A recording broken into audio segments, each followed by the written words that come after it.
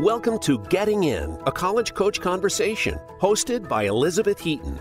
On this show, the team of experts from Bright Horizons College Coach aim to demystify college admissions and finance. From choosing the right college, developing a payment strategy, creating a high school plan, and more. Each episode will help guide your family through the various steps of the process. Now, here is your host. Welcome, everyone, to today's episode of Getting In, a College Coach Conversation. I'm Sally Ganga from College Coach.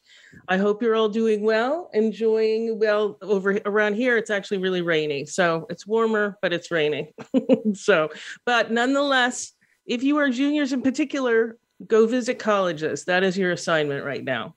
All right. I think today is going to be a really interesting show. For our second segment, I'll be talking with Joy Biscarnet, college coach veteran, about how to use Naviance, a college counseling program common in high schools, to its fullest potential as a student researching colleges. And for our last segment, my guest will be Vanessa Garrido, and I know I mispronounced that, Glogauer, currently on the education team here at College Coach and former Reed College admission officer and public school teacher, about her personal story as a child of immigrants who was also the first generation in her family to attend college. That's part of our stories from our team segments, which I hope you all enjoy as much as I do. But first, Stacy, if you're watching this on the YouTube videos, Stacy McFeeters, we call her Stacy Mac, so hopefully I didn't pronounce her name incorrectly. One of our college finance experts. She'll be telling us everything you need to know about athletic scholarships. Welcome, Stacy. Hi, Sally. Thanks so much. Oh, thanks for being on here. And actually, I love the finance segments partially because this is the area where I am like really almost totally clueless. And thanks to all these segments, I've actually been able to like say little things that I know are true. And I think that you have a personal connection to this because your daughter is a recruited athlete, correct? That's correct. My daughter is currently a senior, has just made her commitment decision. Well, she made her commitment decision a little while ago, but she will be playing basketball. And we have just spent the last couple of years going through the college athletic recruiting process. So, yep, we've been there. Yeah. It's pretty complicated. I mean, I always warn, I know enough to tell people that it's kind of like a second whole application process. Mm-hmm. And then where scholarships are part of it, that's like a third layer. Exactly. I mean, I'll be honest, I've mostly worked with Division III where scholarships are not a thing. So, but so that actually brings up the question of, do all college athletics offer athletic scholarships? It's a great question. And it's probably the most important first question when considering the sort of scholarship endeavor when it comes to athletics. So the short answer is only Division I and Division II colleges and NAIA colleges offer scholarships. So what that means is Division III colleges do not offer athletic scholarships. And I'm going to underscore that because I know we're going to come back and visit that, or I'd imagine we will. But generally speaking, we know that it's Division I and Division II that award athletic scholarships. And then how they are offered, how they're offered by sport, and then amounts can vary across the spectrum. So just, as student athletes are getting ready to look at colleges, they need to understand that if they're looking for athletic scholarships, they're only going to be awarded at those Division I and Division II colleges. Mm-hmm.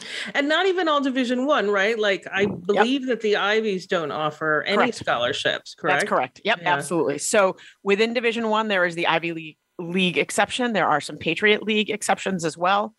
I think, sort of setting the groundwork for folks might be helpful. And that is to say that there are 8 million high school athletes right now today. Mm-hmm. Only 522,000 of those go on to even play in college. And less than 5% of that number gets Division I scholarships. So when we're talking about the universe of high school athletics going on to play, 6.5%. And then only 5% of those are ultimately getting scholarships. So when you've got your seventh grader and you think they're the next, whoever, Elena Deladon or, whoever, you really want to kind of give serious thought to the reality that most students probably will not either go on to play and even fewer will go on to get those scholarships. So really keep your options open when it comes to searching for an athletic program. Mm-hmm.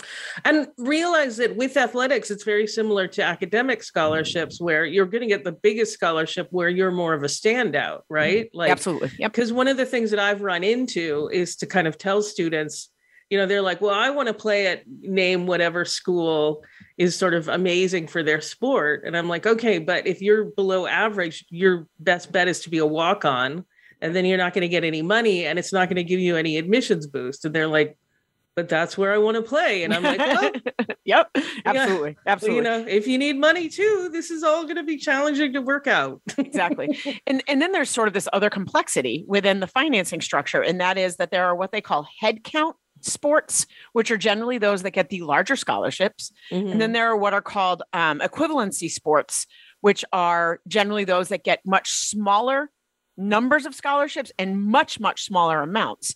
And realistically, think about what you think they might be. The headcount scholarships are the scholarships that are bringing in revenue to the institution. So those are going to be your football, your basketball, things of that nature, the higher profile sports. Others are going to be equivalency sports where schools may be lucky to get partial scholarships for parts of their teams. So really, I think, as we say with everything, it comes back to putting together a really comprehensive list and making sure your list is made up of all of the right components. On the athletic side of things, it could be not only scholarship available opportunities or athletic scholarship available opportunities, but also maybe thinking about where you might not get scholarships for athletics, but there might be other opportunities. Yeah. I mean, even if you're a strong enough student going to a D3 school that offers scholarships, you'll get an academic scholarship. Yep. And you'll be able to play. So it sort of depends on, I think, what your goal is. But I really like getting this message out to parents, because I feel like I hear parents sometimes really think that athletic scholarships are more plentiful than academic. And I've had to really tell people that they're wrong, and then have them really push back. And I'm like, look, you're hearing about the scholarships because those famous athletes are on the news. You're not hearing about the academic ones. They're not making the news as much. Exactly. And I think that's a really, really important focus. And I don't mind sharing, since we talked at the beginning, when we started the process, my daughter was looking at both, all three, D1, D2, D3 schools. Excuse me. Sorry. And pretty quickly in her process, she narrowed down the option of wanting to play at a Division III school because she's much more academically focused. And for those who are really sort of immersed in athletics, Division I is absolutely a full-time job. Division II, pretty close. For her, she felt like she wanted the balance of the opportunity for great academics as well as the opportunity for athletics. So realistically, our focus then became still looking at financing, still looking at scholarships, but now it wasn't athletic anymore. Now we were focusing on those schools where she could compete academically, compete athletically, and garner those merit scholarships. So a really important point for so many of the people that we've already both talked about it twice. And that is, at those Division III schools, know that there is a significant amount of resources at a lot of schools that are offering merit scholarships. Sometimes they're called leadership scholarships. Sometimes they're based strictly on academics. But usually schools are looking at sort of different components in order to consider athletics in that sort of applicant pool for merit, while not offering athletic scholarships, as I use quote fingers for those who are listening. So I think that's something that people really need to be aware of, is that at the Division III level, there are a lot of really plentiful merit opportunities that are going to be greater than the athletic. Yeah. I mean, I worked with students when I was at Whittier, which did offer plentiful merit scholarships. My other two schools, one of which was Division III and one of which didn't really have athletics at all. Obviously didn't offer athletic scholarships, but we offered plentiful merit aid.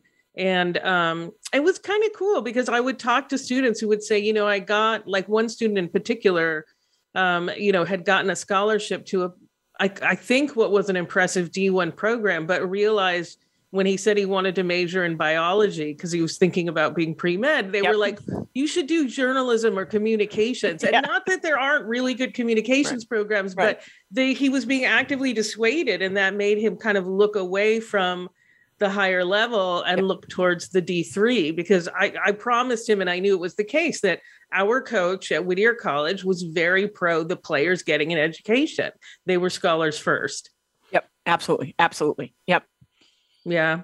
So anything else, like any other kind of comments or pieces of advice that you would give to people? I mean, I think the main thing is, yes, have a balanced list, realize it's going to be a stressful process. Do not count on an athletic scholarship. Right. So look for those other sources. Yep. I mean, I also tell people, I know someone who went to Notre Dame initially on an athletic scholarship and then got injured. And I think that, so he couldn't play. I mean, he was a really good tennis player.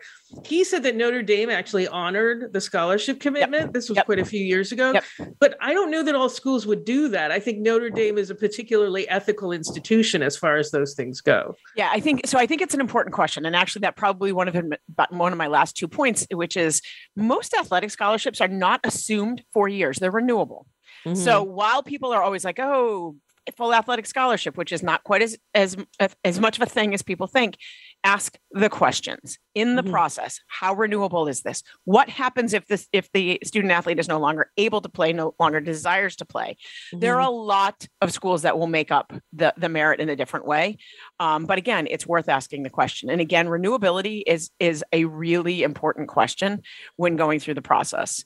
And I think my only other point would be, if you are very much interested and the student athlete is absolutely a standout, this process is going to start a lot earlier than your junior year or your senior year. So if you are someone who might be a junior who thinks their student athlete is very good and they haven't been involved with discussions with coaches, they're probably already too late. Not always, but I want to be sure that I'm cautioning, especially at the D1 and D2 level. We know that those offers have gone out and they probably have already met their class of 2023. So those are other things to think about. So think about the balance, think about what the student really wants in their education and their athletic endeavors, and then think about your timing. Yeah. I worked with a soccer player and she was all sewn up to go to a major D1 school in January of her junior year. I mean, I couldn't believe it. Absolutely. I think it worked out well for her, but I was a little alarmed because it's pretty early. It is very early. It is very early. Yeah. So, yeah, absolutely. Yeah. It was a good school though. She was happy. So it all worked out. Awesome. So, all right. Well, I think that's it. Unless you've got anything else to add, I think we covered the main things. I think we've got the high level, and I think any more details would get confusing. Yeah, that sounds good. Yeah, exactly. That's important too. All right. Well, thank you so much, Stacy. My pleasure. Okay. All right. So we're going to be taking a short break, but when we return, I'll be talking with Joy Biscornet about using Naviance. When it's time to go through the college admissions process, look to Bright Horizons College Coach for ethical guidance and customized support. Our educators will get to know your students' ambitions and talents, help highlight hard-won achievements, and create a plan for getting into a top-choice school. That plan includes helping your student choose classes and extracurriculars, create a college list, brainstorm and edit essays, and navigate college financing options. Visit getintocollege.com to learn more. College admissions can be stressful, but Bright Horizons College Coach is here to help. Our college experts, who worked in admissions and financial aid at some of the nation's most selective institutions, offer ethical, customized assistance based on each student's individual strengths and interests. Students receive one-on-one guidance throughout the process, and our 100% success rate means all of our students have been accepted to college. Visit getintocollege.com to learn more.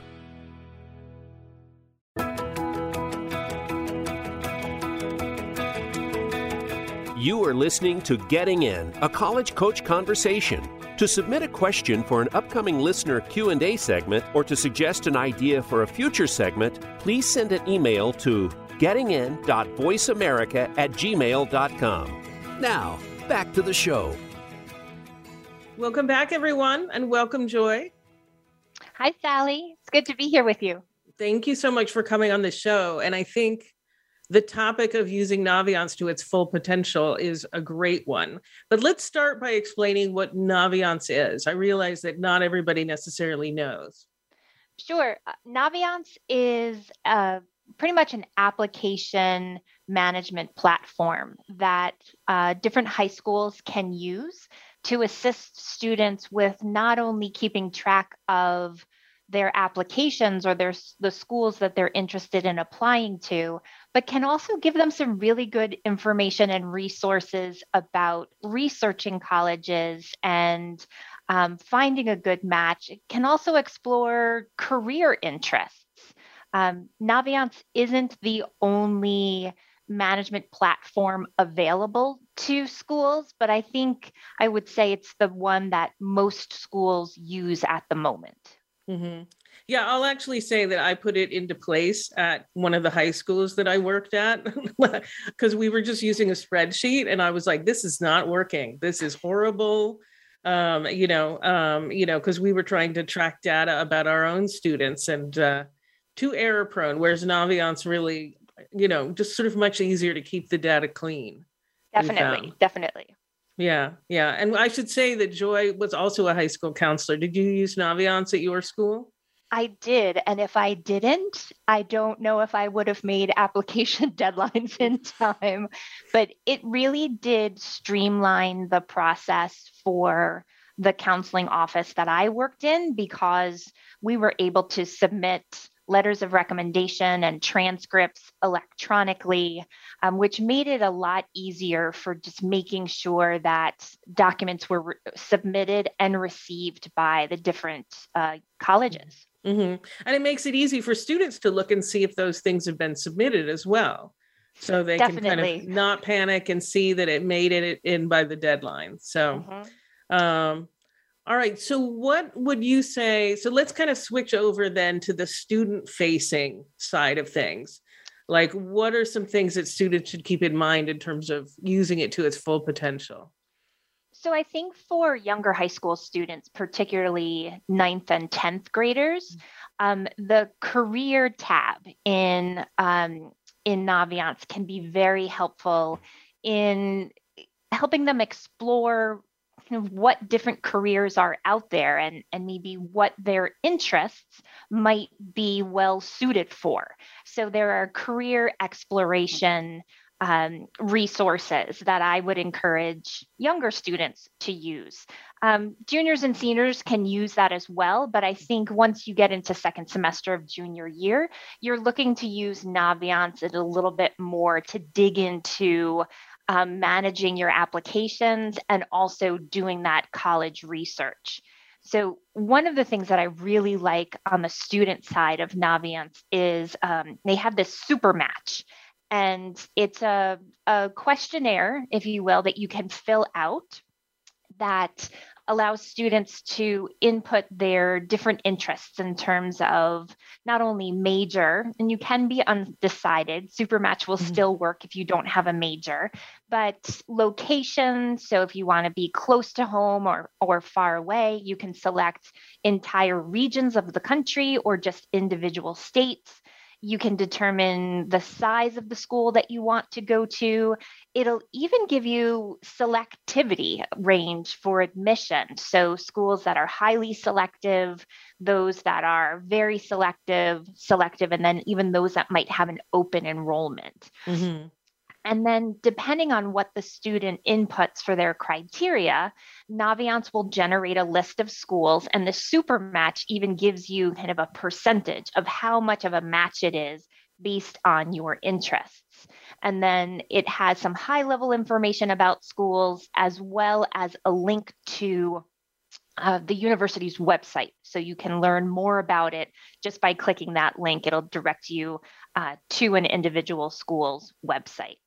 But one of the things that I really like about Naviance when I'm talking to students, Sally, is their scatograms. Mm-hmm. And what a scatogram is, it's a graph that has the historical data for a student's high school of applications to a particular university. So for a certain period of time, when I was a college counselor, we used the last 5 years of data to show decisions.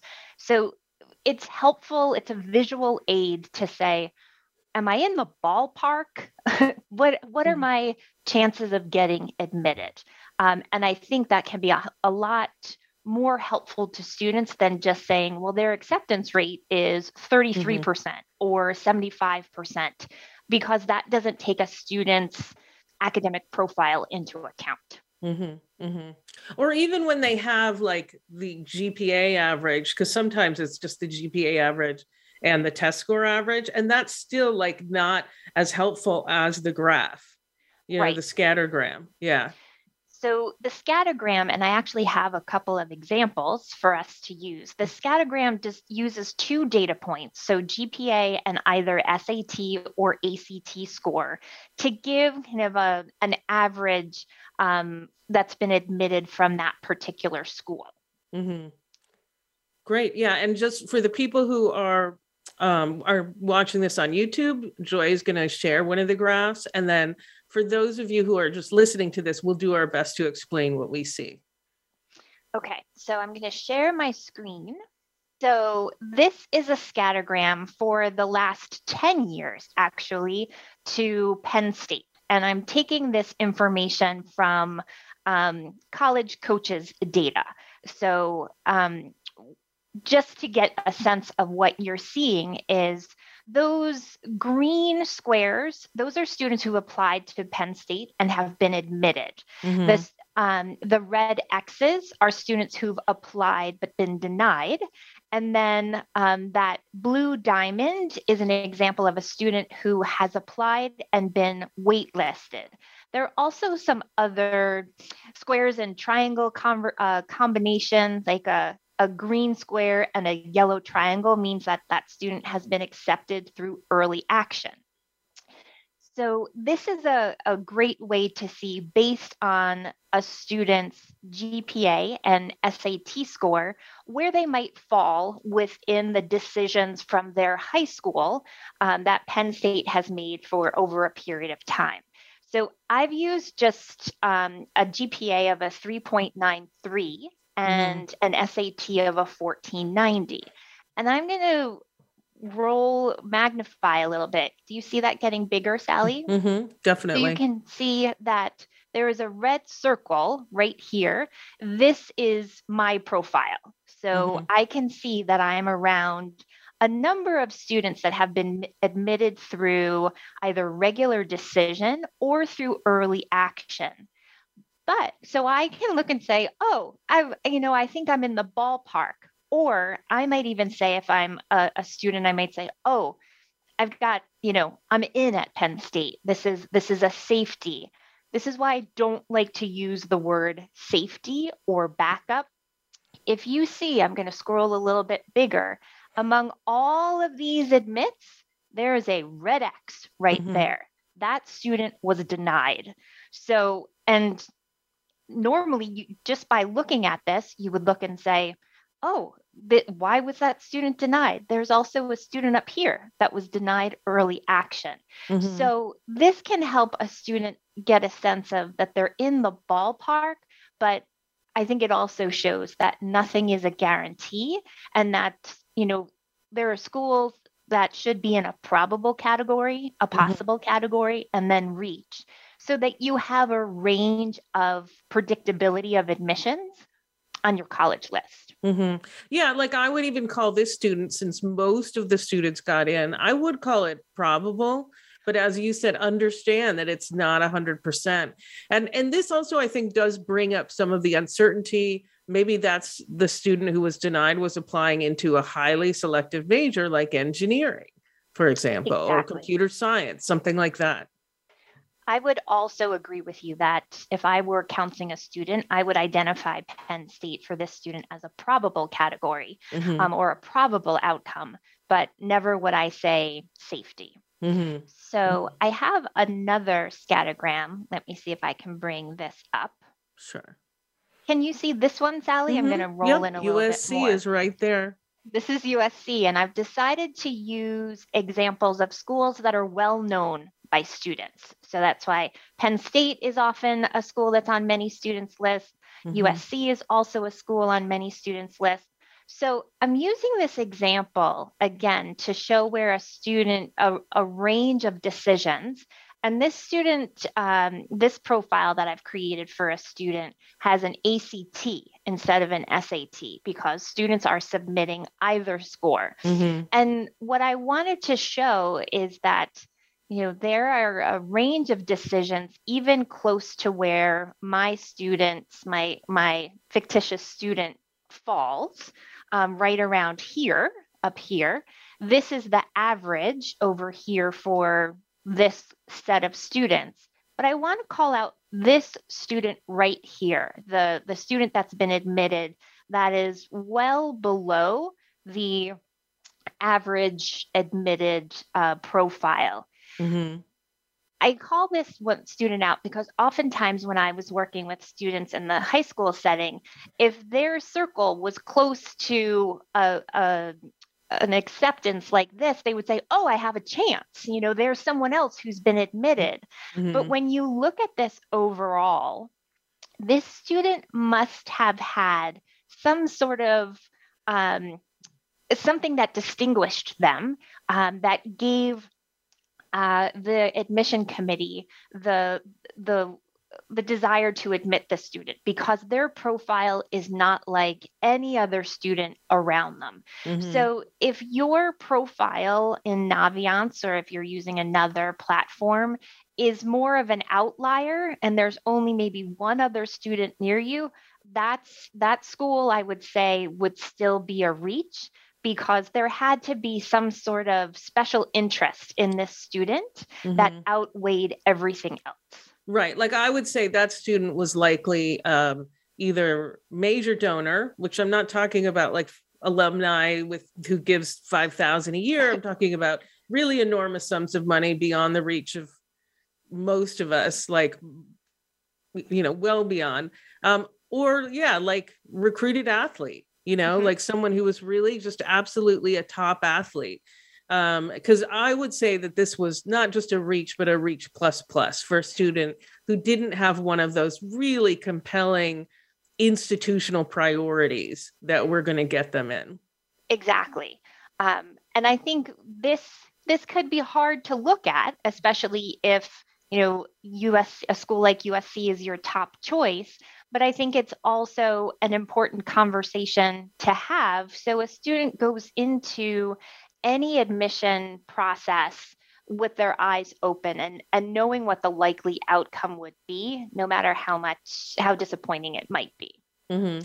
I think an interesting thing, if we can stay on this slide for just one more second, Sure. is how kind of all over the place the admits really are, right? Yes. So we're looking at a school like, there are some schools where also if you're like, I'll call this out, I don't know exactly what's going on here, but for example, if you're a dance major at NYU, obviously the academic demands are lower. It's really going to be audition based. I imagine that USC also has some of those. So recruited athlete, maybe a very talented artist of some kind, so keep those things in mind as well. The other thing too, is that even if where your little circle is, that's where a lot of the students have been admitted, but it's still right next to the X's that say deny. So that means it's still a reach. Like in this situation, I would tell a student, go for it, but don't count on it. Like this is a reach school, even though your average is even higher than the accepted average. Exactly. In my opinion, this school is a reach for this student. It's not a possible, just because of the data that we have showing the varied decisions around their statistics. Mm-hmm. Yeah, there's even a student who's on slightly like around the same GPA as the student example you give, which is like above around a 4.0, and that's unweighted, so perfect basically. Mm-hmm. Waitlisted and has a 36 on the ACT, not just a 34. And who was waitlisted and then denied. So these are the things that unfortunately students need to factor in. Like these kinds of charts, scattergrams mean this school's a reach for everybody. And unless you have a special hook, you really shouldn't even bother unless you're way up in that corner. Right. Or you have a special talent or some kind of something. And then there's one more scattergram that I want to show you, and that is for an Ivy League school. I'm going to use the University of Pennsylvania. So I'm going to need to scroll in a whole lot here for you to be able to see. And I've done some high profile. This student, I've said, has a 3.9 GPA and a 1570 on the SAT. And the accepted average is a 3.94 and a 1543. So technically, this student is above the average. I don't know if you can even make it out, Sally, but there's the circle for this student. And there are so many decisions here that it's sort of black in color now. It's hard to make out. And I think I can see maybe 1, 2, maybe 3 yeses in that. And this is to show that, again, there are some students that are below that likely have some sort of special consideration. But this is to say, even students that are above the admitted student profile, an Ivy League school is a reach for every student. That's not to say you shouldn't, if you've done the work and it's appropriate to put your application in a pool like this. There's nothing that says you can't, but you have to be aware of the likely outcomes. And Naviance can paint a picture for students that is very clear. Yeah. This one says, given how few students are getting in, even those who are above the average of their average admits, this is a reach plus for everybody, just like an extreme reach. I always tell students, again, I agree. It doesn't mean you can't have it on your list, but don't have your whole list look like this, and don't even have all your reaches look like this. Like throw in like a USC, even if you're a top student, like UPenn is the crazy reach, have a couple of those, and then have like the USCs, which are reach, but maybe not as crazy for a top student, and then balance it out.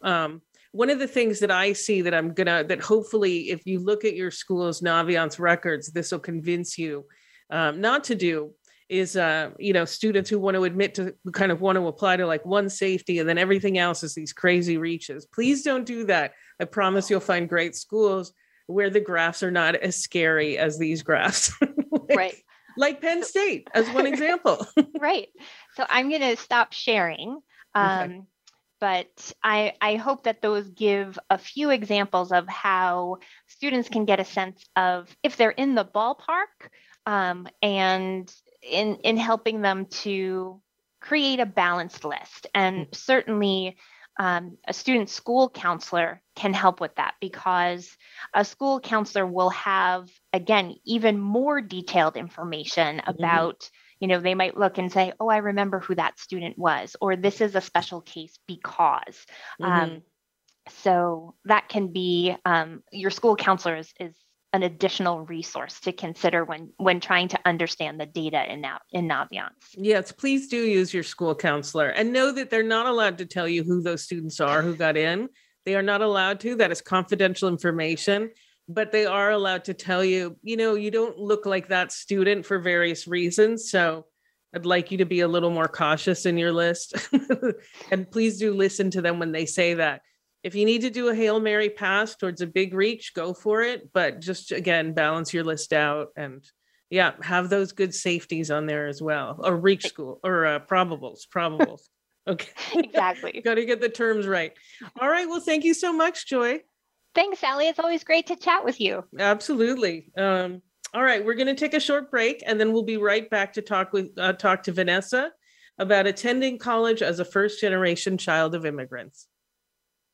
When it's time to go through the college admissions process, look to Bright Horizons College Coach for ethical guidance and customized support. Our educators will get to know your students' ambitions and talents, help highlight hard-won achievements, and create a plan for getting into a top-choice school. That plan includes helping your student choose classes and extracurriculars, create a college list, brainstorm and edit essays, and navigate college financing options. Visit getintocollege.com to learn more.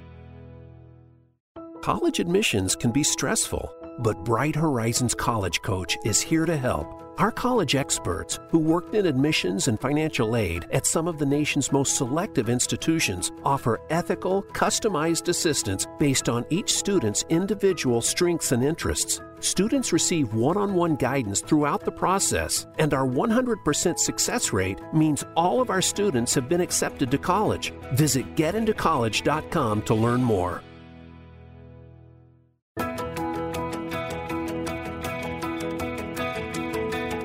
You are listening to Getting In, a college coach conversation.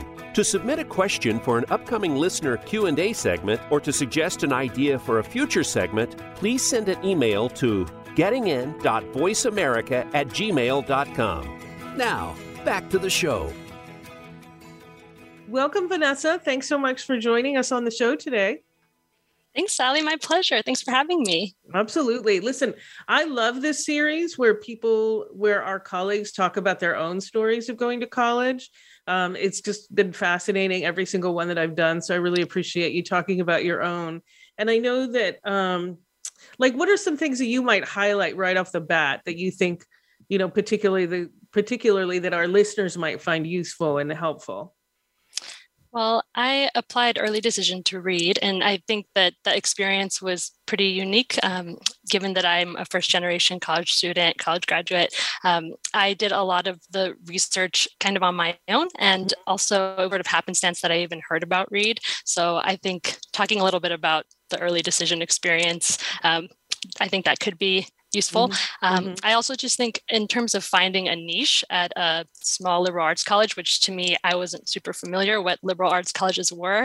Happy to chat about that as well.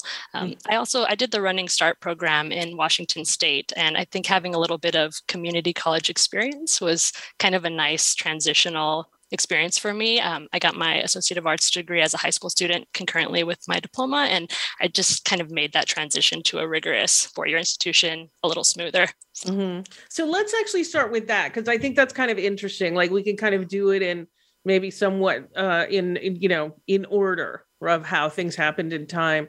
So in general, at private colleges, I like to make sure that our listeners know this. We make it clear that programs like Running Start you're probably not going to transfer most of your credits. And it's not always honestly as rigorous as like AP or honors courses at a lot of high schools. But it clearly, in your circumstance, Running Start was 100% the right thing to do. So why don't you talk about why that was helpful to you as a first generation daughter of immigrants? Like what was helpful about that in particular? Yeah, just to give a little bit of background too, I grew up in the Los Angeles area, but we moved to a really rural part of Washington State when I was halfway through my freshman year of high school. So a part of the attraction of going to Running Start was also just being in kind of a larger community again. The culture shock of being in such a small town just never really settled for me. So my high school was really tiny, and it was a small town called Zillah, and we only had about 83 people in my graduating class. Not a whole lot of APs, not a super rigorous high school environment. So part of the attraction of going to Running Start was just being kind of in a bigger community and having access to more classes. So I took some anthropology classes I loved, a lot of English courses, and it was just exciting to connect with professors and get a little bit more of the rigor from that piece. That was a big draw for me. Yeah. And I think that highlights one of the places where Running Start is really wonderful. And Running Start is dual enrollment for people in other states. Is just for schools that maybe are under-resourced in some way or another, and really give students access to courses that they might not have access to otherwise. And I like the notion of the larger community. I hadn't really thought about that. Did it feel more kind of college bound also than your high school? Was that a helpful piece of it too? Yeah, a lot of the high school students who were there were just really dedicated students, really excited about college. I actually heard about Read through another high school student who was a year ahead of me, and he was just brilliant. And I was thinking he was going to go to an Ivy. And when he told me he was going to Read, I was like, I've never heard of that place. So that's how I actually found out about Read. But I also just love the diversity of the community, all sorts of ages, backgrounds. And I did some theater through the community college as well. And that was really fun to do theater productions with all ages. And I love that. So you were really immersed in the community. You weren't just taking were you full-time there or? Yeah, I did full-time for the junior and senior year. I took a couple classes at the high school as well, but I did full-time, like all my core classes and stuff at the community college. Okay. All right, great. Okay. So this is really helpful right off the bat. Were you able to access like advisors, et cetera, at the community college? Or was it more informally through the professors and other students? I did have access to an advisor each year, but I also connected with professors, especially within the disciplines I was excited about. So I talked to the English professors a little more closely, the anthropology professors, and they helped me kind of prepare for READ as well. Just they knew about READ and they were helpful to start thinking about potential majors and things like that. So that was really nice. Okay. All right. Great. All right. So let's talk about your decision to apply early decision, because that is a pretty unusual, tell me about how that happened. Yeah. So in retrospect, having my admission experience now, I don't know if I would have applied early decision. I think that I might have taken a little more time to explore some other options. I mean, it turned out perfectly for me because READ was a great fit, but essentially, I didn't have the resources really to travel a whole lot at the time. And it was difficult to get a sense of a lot of different types of schools. And I was a pretty strong student. I think that the counselor at my high school was like, she'll be fine. She can kind of just figure it out for the most part. So we visited University of Washington for a program, like a journalism day program. And I had kind of idealized it in my head as a potential school because I'd always wanted to go to Berkeley when I was living in California. So I thought maybe a big public school would be a good fit. But when I visited UW, I quickly realized this is just way too big for me. I'm gonna feel lost here. So I was a little unsure, what other alternatives would be a good fit that I can actually visit. And when my friend David from Running Start mentioned he was going to READ, we were able to visit in the summertime. And visiting in the summer has some drawbacks. You don't get the full experience of what a day-to-day life for students would be like, but they did a great job of really fleshing it out for visitors. Like I did an interview, the info session and tour were really informative. I actually interviewed with Christine Sawicki, our colleague now, and that was just such a nice touch, the personal touch. So I just was left with this amazing feeling like this is my place. I think I could be really happy here. So I decided to apply early decision, based on that experience. I think, I would advise students now to, even if you have that feeling, make sure that you look at a few more schools too, because there are a lot of schools that can be a great fit. But it turned out really well for me because READ was a great fit. So, yeah, I've actually told students that applying early decision doesn't just mean visiting that school. It means visiting other schools as well and making sure that this is still the right place for you, that you're willing to make that kind of commitment. But I am very glad that it worked out for you. Yes. I think the confirmation of visiting additional schools is so important. So I think that everyone should definitely do that. But it worked out well for me, fortunately. And so let's talk about working. Like I know that you worked already in high school. I know that you did work study at Reed. Are there ways in which that was made academics more challenging, or conversely ways that it benefited it, or maybe both? Yeah, a little bit of both. I think it benefited for the most part. I think what it made more challenging for me was to have a really robust social engagement with extracurricular activities. Like I was involved with the Latino Student Union. There were a few, I was in a theme dorm, the film dorm, which kind of gave me that social connection piece. But with academics being, quite rigorous, and then the work that I would be doing, it was just hard to do much more than that. Fortunately, the work I was doing was really fun. Like first I started in the library, and it's just a pretty great place to work in the library. So I loved working there. And then I also worked in the print shop. So I did that closer to when I was graduating, and I got really close with the print shop folks, the staff there. And they actually printed some of my theses for free as a gift. And it became like a little family. It was really just nice.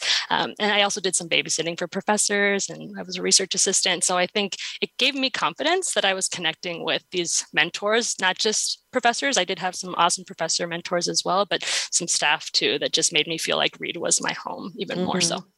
Yeah, I have to say, actually the studies have shown that working up to like 20 hours a week, not all schools are as rigorous as others, but in general, working up to 20 hours a week seems to correlate with higher grades at most places. And I'm somebody who worked every year I was at Reed, and it did expand the community to include adults. So I really think even if students are very busy, even if they find something that they just do a couple hours a week, it's so helpful.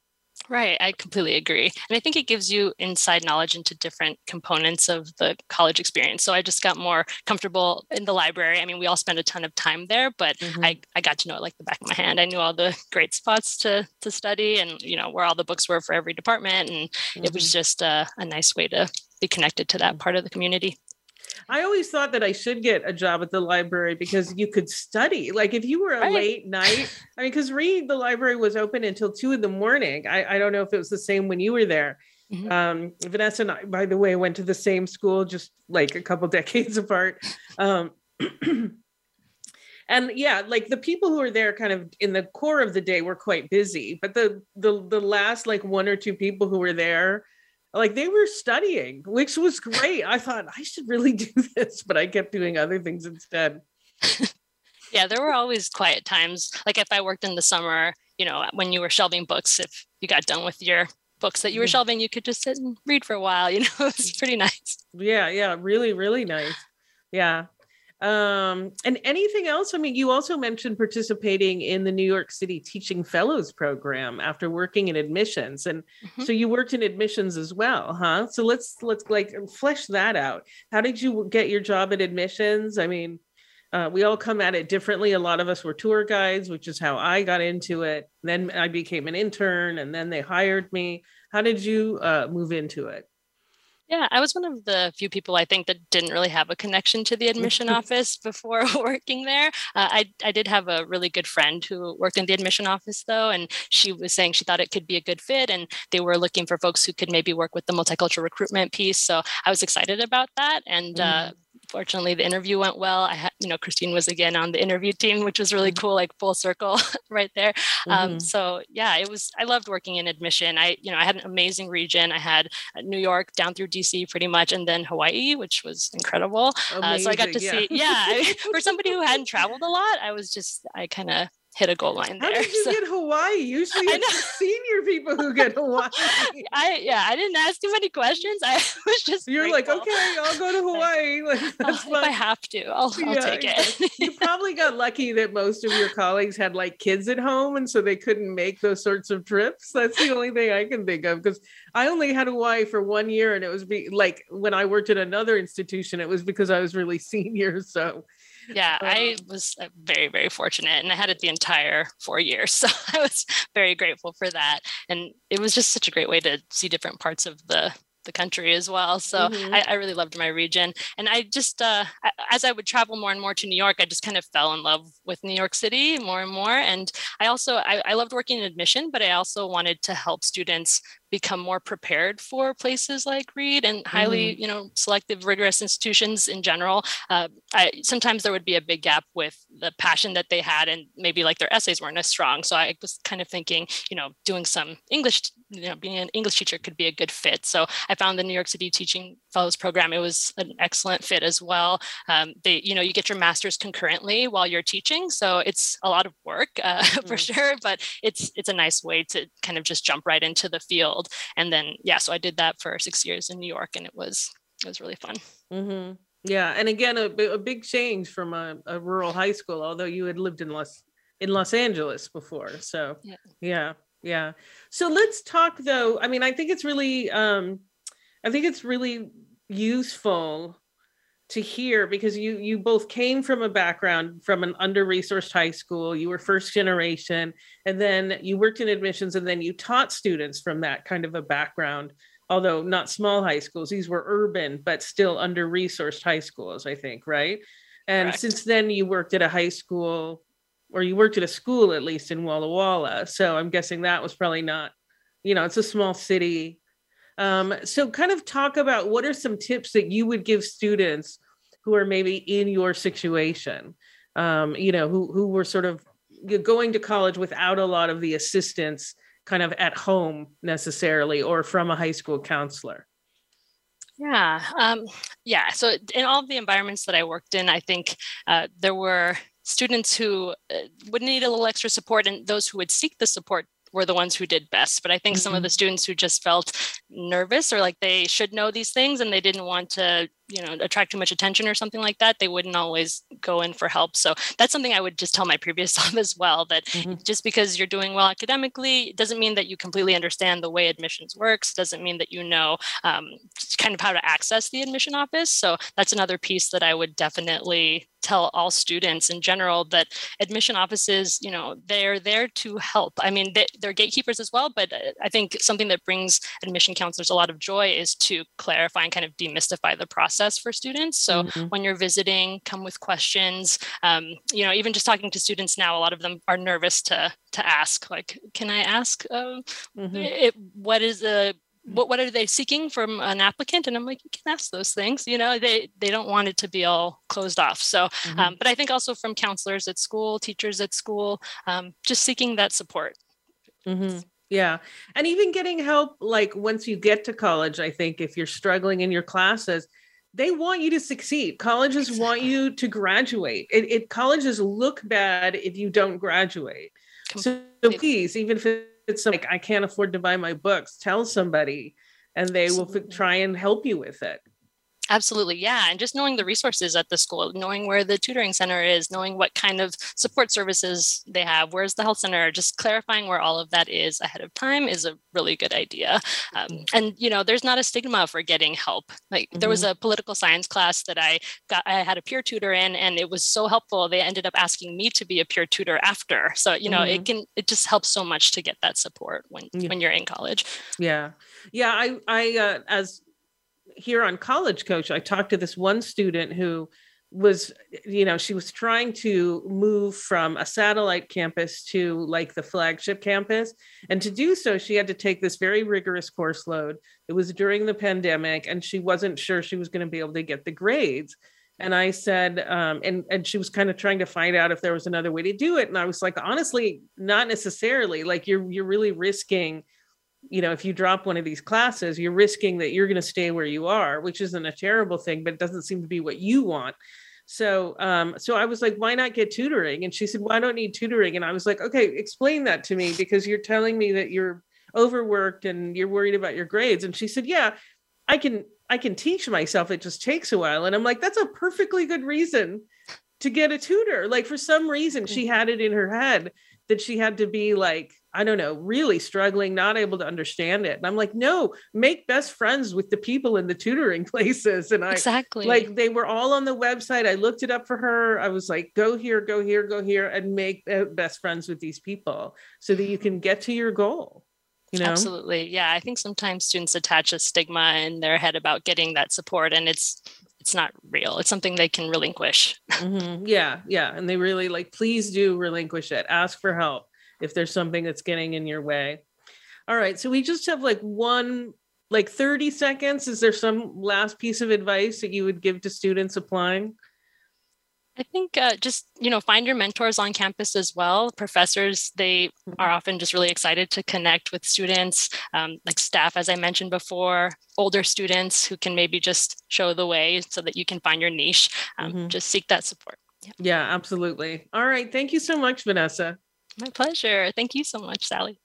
And thank you also to Stacy and Joy for joining us.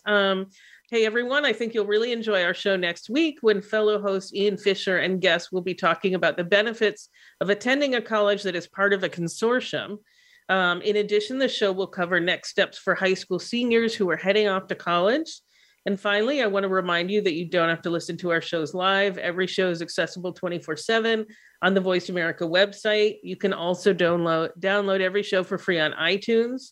And if you want to search for a particular show topic, go to our blog page at blog.getintocollege.com. That's blog.getintocollege.com. And don't forget, we're here every Thursday, 4 p.m. Eastern, 1 p.m. Pacific.